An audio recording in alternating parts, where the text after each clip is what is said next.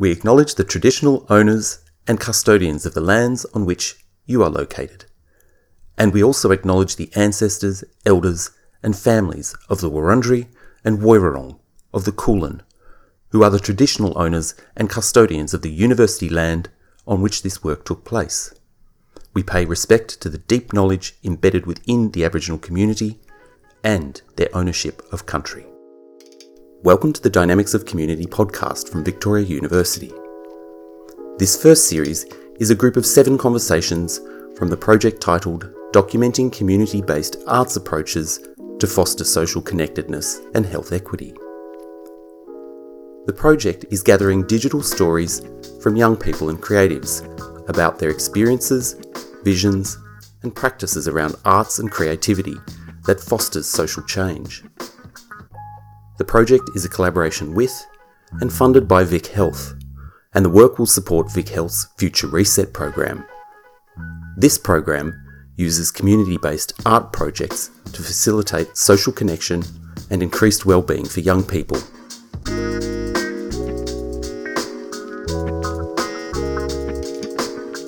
The creatives are in conversation with Christopher Sonn and Matthew Klugman from Victoria University, and they took place both in person and online. Others from the Dynamics of Community Research Collaborative were also involved in the making of these. Enjoy this collection of conversations and the rich stories and wisdom from the creatives.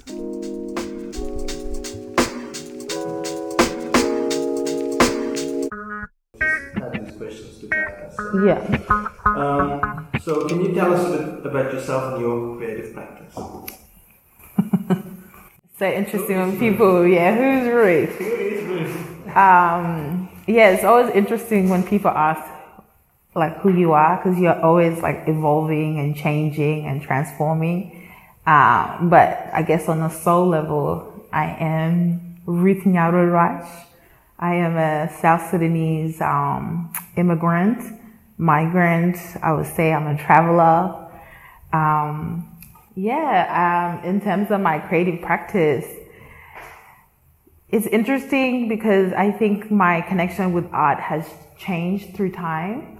And I think my understanding of art has changed and what it means to have a creative practice.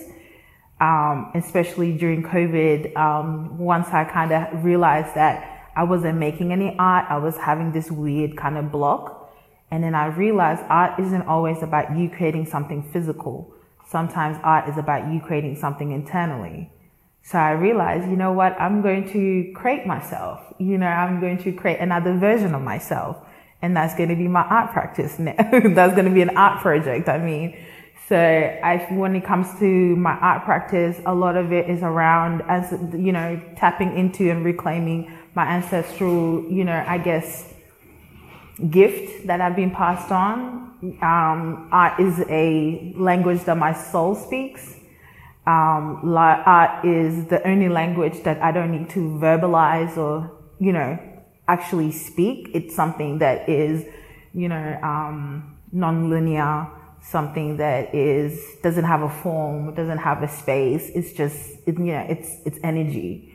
So when it comes to my creative practice, it's a lot of it is centered and grounded in healing, is healing myself on a generational and ancestral level, is a space for me to really discover who I am and who I'm becoming and why I'm having these, desires to be this person. So it's a space for me to really experiment, who I am and, who I'm destined to be and who, who I'm called to be. Does that answer? That's so powerful. That's amazing. I think it's I've never thought about it in that, artists creating the self. I thought that's such an amazing response. I don't know. I think I wanted. There's so much in that one. But I wanted to then say, how did you become involved in community arts? When did you decide? I've always or was it the calling? I've been involved in like just in community building since I was young, and I think a lot of it has to do with just like my mom. When she came to Australia, she helped a lot of the South-Sudanese women integrate into, I guess, work and like school. So she really facilitated that space. So I saw that and I was like, I want to help people. You know, I want to be able to create spaces where if people don't have the language to articulate how they feel, I want to be the kind of the in-betweener. So since I was in high school, I used to facilitate like homage groups because I realized that I had a academic privilege in terms of like language and understanding, you know, English. So I helped a lot of young people with like maths. I was obsessed with math. I was obsessed with English, so I was able to offer those skills. And then from there, I just got involved with a lot of community stuff. And then I found myself kind of merging art and community and found my ecosystem in terms of people that were practicing art, but also using that as a methodology to, I guess, bring together community or create space for community, because I never thought that it was a space that existed. After I found, you know, my little tribe, I recognized that, you know, it is a doable reality and it's something that isn't really done well. So yeah, that's how I got into it. Is it something that that also links into language, does art create a different way of communicating and being with people and sharing and healing? Mm-hmm. Is that a question? Yeah, definitely, because I think that how people connect to art sometimes, you know, I don't know how I'm trying to like say it in my mind. It's there in my mind. I'm trying to like speak it out, but I think the relationship between healing and art, a lot of it, part of healing is, you know, healing is something that you don't necessarily have to say. It's a practice that you do on a consistent basis. So when it comes to community and when it comes to like healing and all that, it's about like creating spaces for people who don't have, I wouldn't say who don't, but creating a spaces where that is eliminated, that is taken out, because language is such a disadvantage for migrants and like, you know, non-white people. So when you take that out, you know, it kind of creates that equal, you know, balance where I guess, and especially being a migrant, you go through these phases of shame sometimes when you realize that you've been colonized and like, you know, and first that process of colonialism is language, you know, and even for myself, what I've been trying to figure out is that, you know, like when did my consciousness shift and start thinking in English and recognizing that colonialism is not about the disruption of the external, but how also it disrupts your internal self. Because I've been really asking myself, I'm like, did I used to dream in Nuer? Did I used to think in Nuer? And if that's the case, when did that shift? You know, when did my consciousness start really thinking in this language, and how has that transformed and changed myself? You know, like how, so I guess, yeah, part of that space, that healing work is just really kind of, I guess, dismantling those areas and figure out ways to bring art into it to kind of discover like what it is. Yeah. That's so powerful. You reminded me of Ngugi's quote, the culture bomb, and I think the role of language I guess in doing the work of colonizing in a fairly subtle and sort of brutal, overt way, but also a very subtle way in terms of how it gets under the skin. But at what point, and what does the healing entail once you start understanding that? Yeah, I think once I kind of got to, because when you ask yourself, like, what are you actually healing? You know, and I was like, okay, I'm healing my mind. But then you look at your mind, it's like, okay, what is it about your mind you're healing? And then when I started having those deeper conversations with my community, with myself, we recognized that, wait, colonialism, we've been colonized on a conscious level. and recognizing that how do we reclaim language? How do we reclaim self? How do we get to a space where we heal ourselves to the point that our consciousness starts thinking and speaking in our own language? Because, it's such a very difficult process, because you get to think about, like, when did that shift happen and why did that shift happen? And I don't know if there's any studies around, how I guess colonialism affects the consciousness. Yeah, look, I think there's studies, and people often go back to Ngugi's work and Fanon's work. Yeah. So those were, they really treatises on colonialism and the mind. So I guess, and I think, it's quite fascinating how you're talking about this and speaking about displacement, the multiple forms of displacement that you've experienced, or that migrant communities experience, but that this process can be a very difficult colonizing process. It's not just simple assimilation, with the language that softens it in a way which is very powerful, Ruth.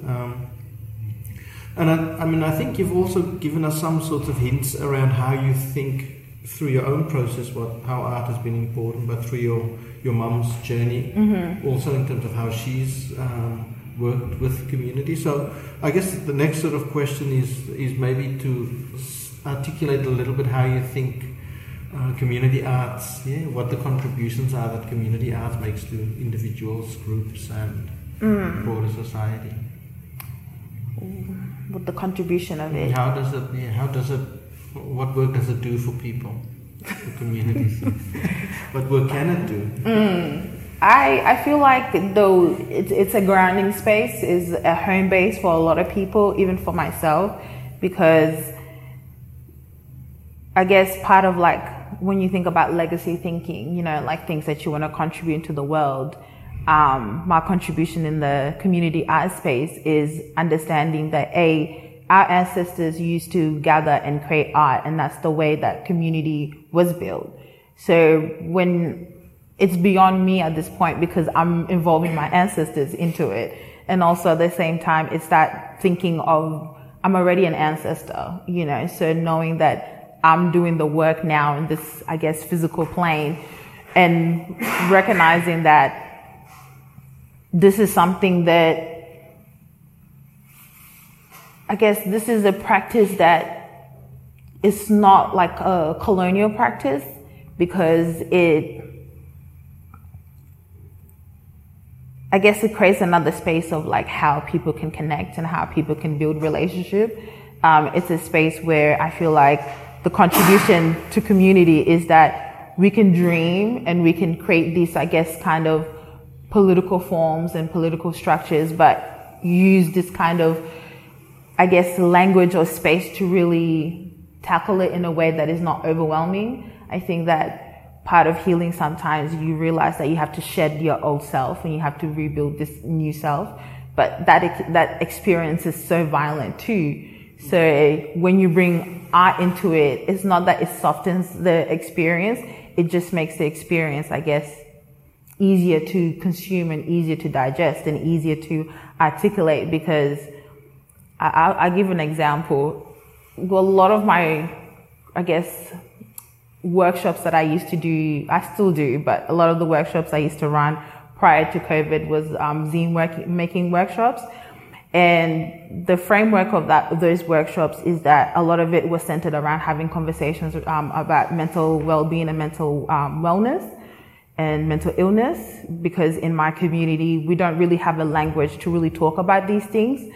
So when you bring art practice into it, it's like we're making zines, but at the same time, we're having conversations. So we're gathering in a space and we're talking about this intense topic that is so tabooed, but at the same time, the way to create that safety is we're practicing art at the same time. We're not just sitting down and having this serious conversation. It's like almost art is kind of like the blurring element of it. It just makes it like safer for people to have these type of conversations. So I think the contribution for community arts is really just, a space for us to really, I don't know how to say it. I don't know how to I don't know if I'm answering the question. No, you are. You are answering the question. Amazing. It's extraordinary. Yeah. There's two things that stood out for me. Well, there's lots of things in that response, Ruth. I think the one thing is about the relationship between cultural retrieval, culture, and art. Yes. And I think that's sort of And then I think there's the other part about the role that art as a mediating tool. It becomes this thing that makes the expression of ideas, experiences possible. Digesting it in a way. So that's so I'm getting those two things from how you talking about what it does, but it's a very different. I mean, for me, it gives a different sort of way of appreciating what the arts practice or the arts / cultural practice, how intertwined they can be. When you are dealing with these deeper issues of mental health, of identity, of displacement. So it's there's multiple things that always goes on at the same time. Yeah, like it's both because it comes back, I think, to that kind of stuff around language as well. Like it's like it becomes a means of having the conversation in a way that you said is kind of safe, but also kind of enables it. You know? And so it's both a language and a process, and it's not colonial in those ways of measuring or kind of trying to put boundaries around or separating or all of those kinds of things. You know, you were talking about it blurring and facilitating connections and I'm just wondering, I think. Sorry, Matthew, I hope I'm not cutting. No, I was just saying it is so rich. It is so rich, and I'm just thinking, because you said that you've done. So you've given us an example of how the zine making, what it does, what it opens up for people. I mean, what are some other examples of how you've used community arts practice? I would say a lot of it is just my work at Next in Color. I feel like part of even the coloring book and what it offers also for community is that a lot of the times, I guess, part of colonialism is that a lot of our stories aren't narrated by us. A lot of our stories aren't written by us. So then we have these observers that are not part of our community telling us about our own stories. And a lot of the times, I guess the protagonists and those characters in those stories aren't emphasized or aren't told right. So when we imagined that space of creating the coloring book was about us, I wouldn't say reclaiming. I guess it was all about us disrupting the narrative and being like, you know what, we don't even want to read from your book anymore. You know, we don't care. You can write that book. You can still narrate that space, but we're going to narrate our lives and we're going to narrate our experience, and we're going to tell stories that come from us. And and I guess it goes back to, you know, I guess that ancestral play of like oral storytelling, part of, I guess, documentation of history, you know, and recognizing that we wanted to create the coloring book because we realized that we wanted to document, I guess, the existence of people here on stolen country, especially stories of immigrants and migrants, of people of color, and have those documented in a way that is grounded on certain themes. So the second coloring book was around support. So, and we had I think about 30 submissions, and these were all artists that got to interpret what support looks like and how it feels, and I guess redefining what support looks like from the perspective of community and understanding that. And it was interesting because one of the submissions was around how a lot of artists don't get support from their family, because I guess art practice is not something that is a desirable, successful, pathways. So I guess sometimes we're kind of I would say my mom, when I told her I wanted to become an artist, she just was like, oh, so you want to paint, And I was just like, no, it's beyond that. It's beyond me just painting. It's beyond me just writing poems. It's beyond that. It's me telling stories that haven't been told before, or stories that have been told, but through, I guess, colonialism and through history, through the loss of our history, through the loss of documentation, that has been, I guess, those stories haven't been, I guess, retold, I guess. So, yeah. Is that a good? That's a great example. I think that's a really neat example, and I think there's a couple of things there for me again that I think that one of refusal. We're not going to read from this book. Is such a great. Yeah.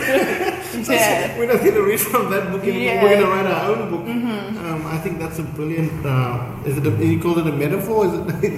It's a really neat way of reclamation. I think it sort of is reclamation, but it's also saying that look, we're gonna be the authors of our stories. Mm-hmm. Yeah, I would say it's kind of more emblematic than a metaphor, because it's kind of in action, like it's enacting a process. Yeah. Of and that claiming, and it links to that conversation we were having earlier with Rama and Mehek about what was coming out about.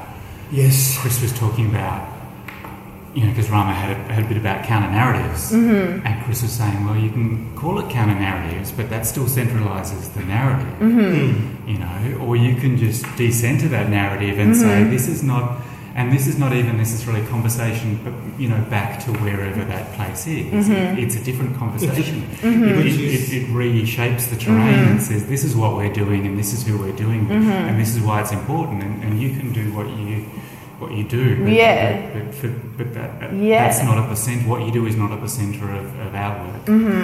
And I think a lot of it also, I get a lot of the conversations we have at Next in Colour a lot of it is about like legacy and like the platforms and the spaces that we're creating for the next generation, and recognizing that we are essentially, I'm choosing to sacrifice myself in order to be that platform. And I guess that sacrifice comes with the responsibility of community. Like when you're in this type of kind of institutional spaces, it is a sacrifice because you have to go through those type of violence to recognize what it is and then put a language to it so the community understands like, hey, there's micro violence and this is how it looks like. Or there's this and that and this is what it looks like, because nobody from that space is going to tell us what it looks like because they benefit from that violence. So part of us, I guess, imagining Next in Colour is really about, creating a blueprint for another generation that is going to use to guide them into these type of spaces, because we don't really have people in our community that are, and I'm just saying this from, being a South-Sudanese person, I don't have like an auntie that's been here more than I have to be like, hey, how have you navigate yourself in this space? So it's like, I'm the auntie. I'm the one asking myself, how to navigate myself, and people are coming to me. Like, I've become that auntie that, young artists are asking me, and even having the privilege now working at Footscray Community Arts, it's, it's me basically being like, we don't want to sit in your table. You know what I mean? We have the resources and tools to build our own table, and we know that we're going to build a big enough table to bring everybody and include everybody. So a lot of that is just really recognizing that a lot of the times when people talk about gatekeeping, it's like, oh, that's fine. You know what I mean? Like one day I'm going to knock that gate down. You know what I mean? But for now, it's like, I understand, like, okay, you're keeping this gate locked because you know that once we get in there, we're disrupting that space. And we know that once we get in there, there's going to be a lot of uncomfortability because people, in those spaces are so rooted in their own, I guess, internal violence that has been projected into the community that we realize that, once we kind of equipped ourselves with those type of resources, we're able to, we might not even want to go through those gates, we might not even want to go into those spaces, so it's like really, a lot of legacy building. I think I had it's interesting hearing you say this, because I had a conversation with Maz on Monday, and she talked about this of going through and finding this language to name this experience and how important it has been to do that. And so legacy work as decolonial work, as a sort of unpacking and sense making of experiences, but also putting in place coordinates for others. As part of that. I think that's quite fascinating, and it's very different to the ways in which people write about the migrant experience, because this is telling a very different story of the agency, but also the violence or the blindness of the system to understanding what it's doing. Well, it profits from what it's doing. So that's amazing, Matthew. I think we had this one. Yeah, though I wanted to follow up on that one a bit. Well, firstly, with a kind of comment, I think it was really interesting in terms of that table and making your own table, because I heard something from Mama Alta recently where she was talking about we don't need models of scarcity. Like the arts world tends to be built around all these models of scarcity, which then create these competitive worlds and these kind of these moments of lateral violence. Where we can keep bringing people to the table. Like the table doesn't need to be so small. And I thought, but I was also wondering if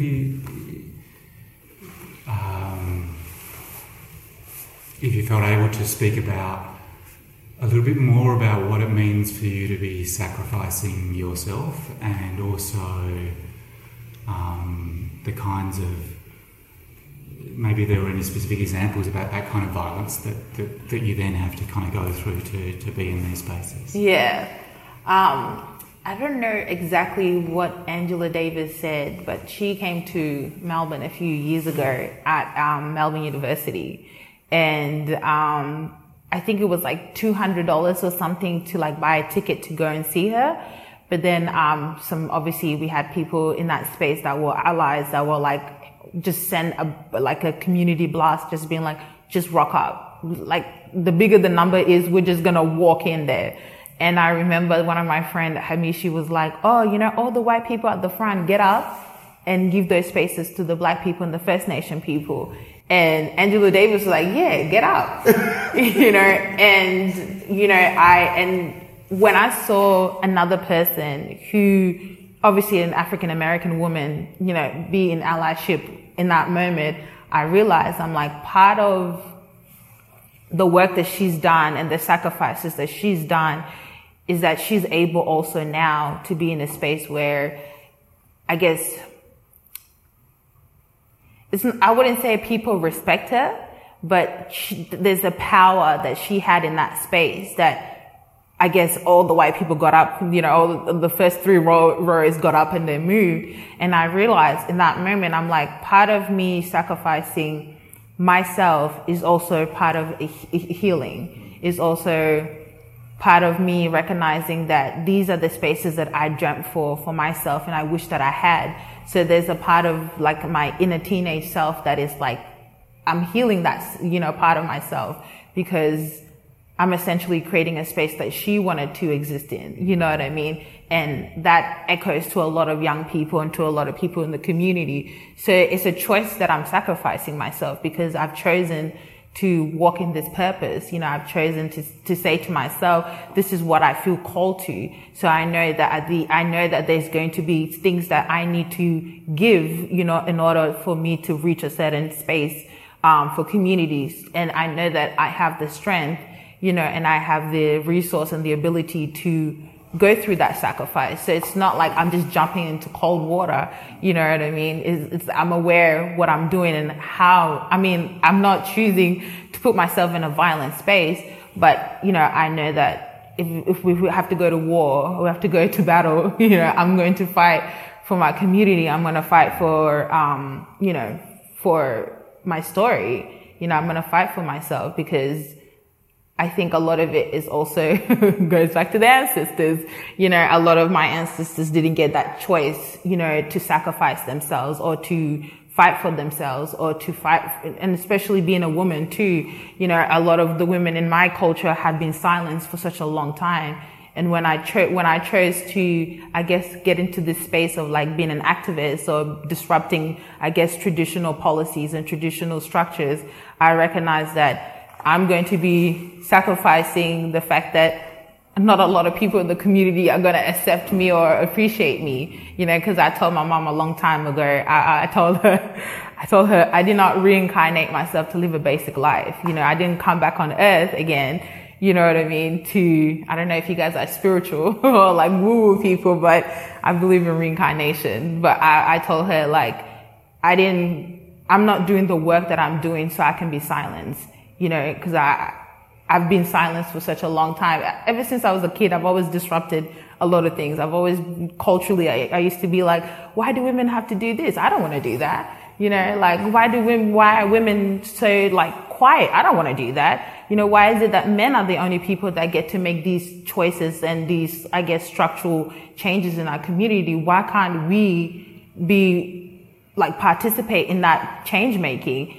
So recognizing that, I'm disrupting a lot of systems and spaces, that need to be disrupted because those spaces don't respect me or honor me. So it's like, I know that sacrifice has to happen and it's a choice, and also I'm not putting it's also, now that I've had this lived experience and I'm still experiencing, I know now when to sacrifice and when to not sacrifice. So there's moments where I'm like, this is not value. There's no value into me going to this space. And I told my mom a long time ago, I'm like, I'm like, take away that idea that I'm going to, cause she's always like, it's a phase. You're going through a phase. I'm like, it's my life. There's no phase that I'm going through. Like, this is something that I've chosen for myself. I don't fit in that box. You know what I mean? Like, what if I want to be in a box that is a pentagon? What if I want to, what if I want a circle box? Like, why do I have to put myself? And I realized it goes back to that scarcity. Like, a lot of people operate from that space because of comfort, but it's like, no, I live in a discomfort place. Cause for me, I always tell myself, if I'm comfortable, I'm not changing or growing. I have to be uncomfortable because I think uncomfortability teaches you a lot of lesson and and you see that part of yourself, because it's like, you can't always operate from a space of light. You have to also understand darkness, because without darkness, there's no light. How do you know what darkness is if you've never seen light? And how do you know light is if you've never seen darkness? So it's just kind of like balance, being in that space of balance, of understanding. And that's what I don't know where that thought was going to go, but I was going to wrap it up and be like, that's why a lot of my work is grounded in healing, because it's really about just recognizing that some of these internal stuff that I see of myself, some of these stories I didn't tell myself, it was told from another person, and understanding that, okay, let me just cut out that line, because that line isn't a reflection of me. It's not my consciousness saying that this is Ruth's story. It's somebody else interjecting. Can I follow that a little bit more? Go ahead. Because it seems like the way I thought of it, like that this kind of inspiring sovereignty, hey? Like in terms of that art practice is a sovereign practice of discovering who you are and recreating who you are as well. Mm-hmm. The following question I had was, does the healing work of the art kind of help make that disruption, that life of being disruptive and uncomfortable, sustainable? Is the kind of... Yeah. I think that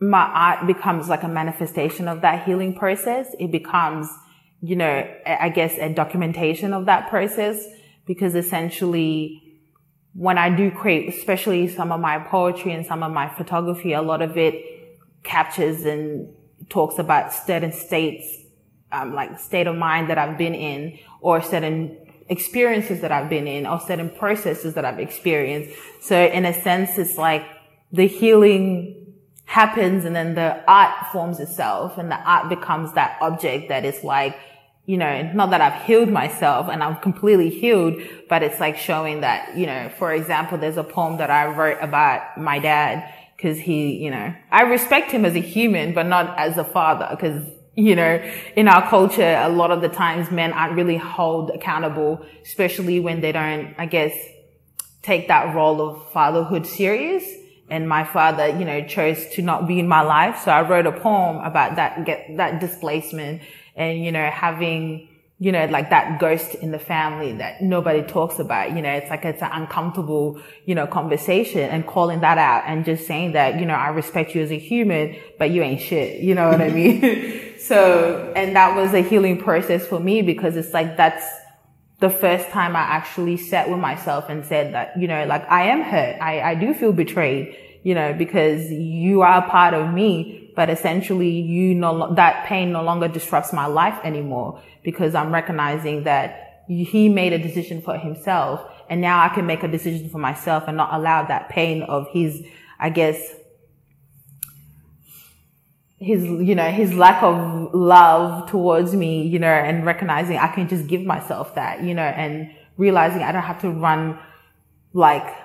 I don't have to go through my life, you know, having this longing for him to like acknowledge me. Like I can just acknowledge myself, and recognizing that I don't belong to him as much as I thought I was, and recognizing that maybe his purpose in his life was to just bring me into this world. Maybe that was his role in my life, and making space and peace with that. And it's funny because even now, like he wants to build a relationship with me, but I'm just like, it's fine, you know, build a relationship with your own self. I don't care about you, you know, but I think like creating work around, I guess, those spaces that a lot of people in our community experience too, because it's not just me that grew up with the absent parent, or, you know, grew up in a non-platonic kind of family structure. So it's like offering space also for others that never really got to tap into that space, being like, there's a language for it, there's a space for it. I think, you know, our final question here is what are your visions for community arts practice? To a large extent, I think you've articulated that already, but I don't know if there's anything you want to add or I think my vision is just legitimizing art practice as, you know, I guess, as a useful tool and skill. I think that people disconnect art and be like, oh, it's just a fun, playful thing. But it's like, we need play. We need fun. You know what I mean? And I think that what colonialism has taught us is to always separate something, you know, and also emphasizing that our ancestors used to do this. You know what I mean? Like that is a sustainable thing that they used to do, you know, and that was a way to document, to connect, to emphasize, to rebel, to resist, you know, like art in itself is not just one thing. You know what I mean? The more you dismantle it, you realize that art is everywhere. Like somebody had to design this table in order for it to be built. Somebody had to design these clothes in order for us to wear. You know, somebody had to design the camera in order for us to use. Like art is an element that is everywhere. You know, like we look at Mother Earth, it's like, it's a creative thing that we have trees, that we have, you know, like seasons, you know, like that is an artistic expression from the earth, you know, like, so I feel like my vision is really just, creating a space to be like, this is something useful, you know, this is a useful practice, this is a useful space that can liberate our community. Like this is a space where because we experience violence so much, but it's like there's also a space for us to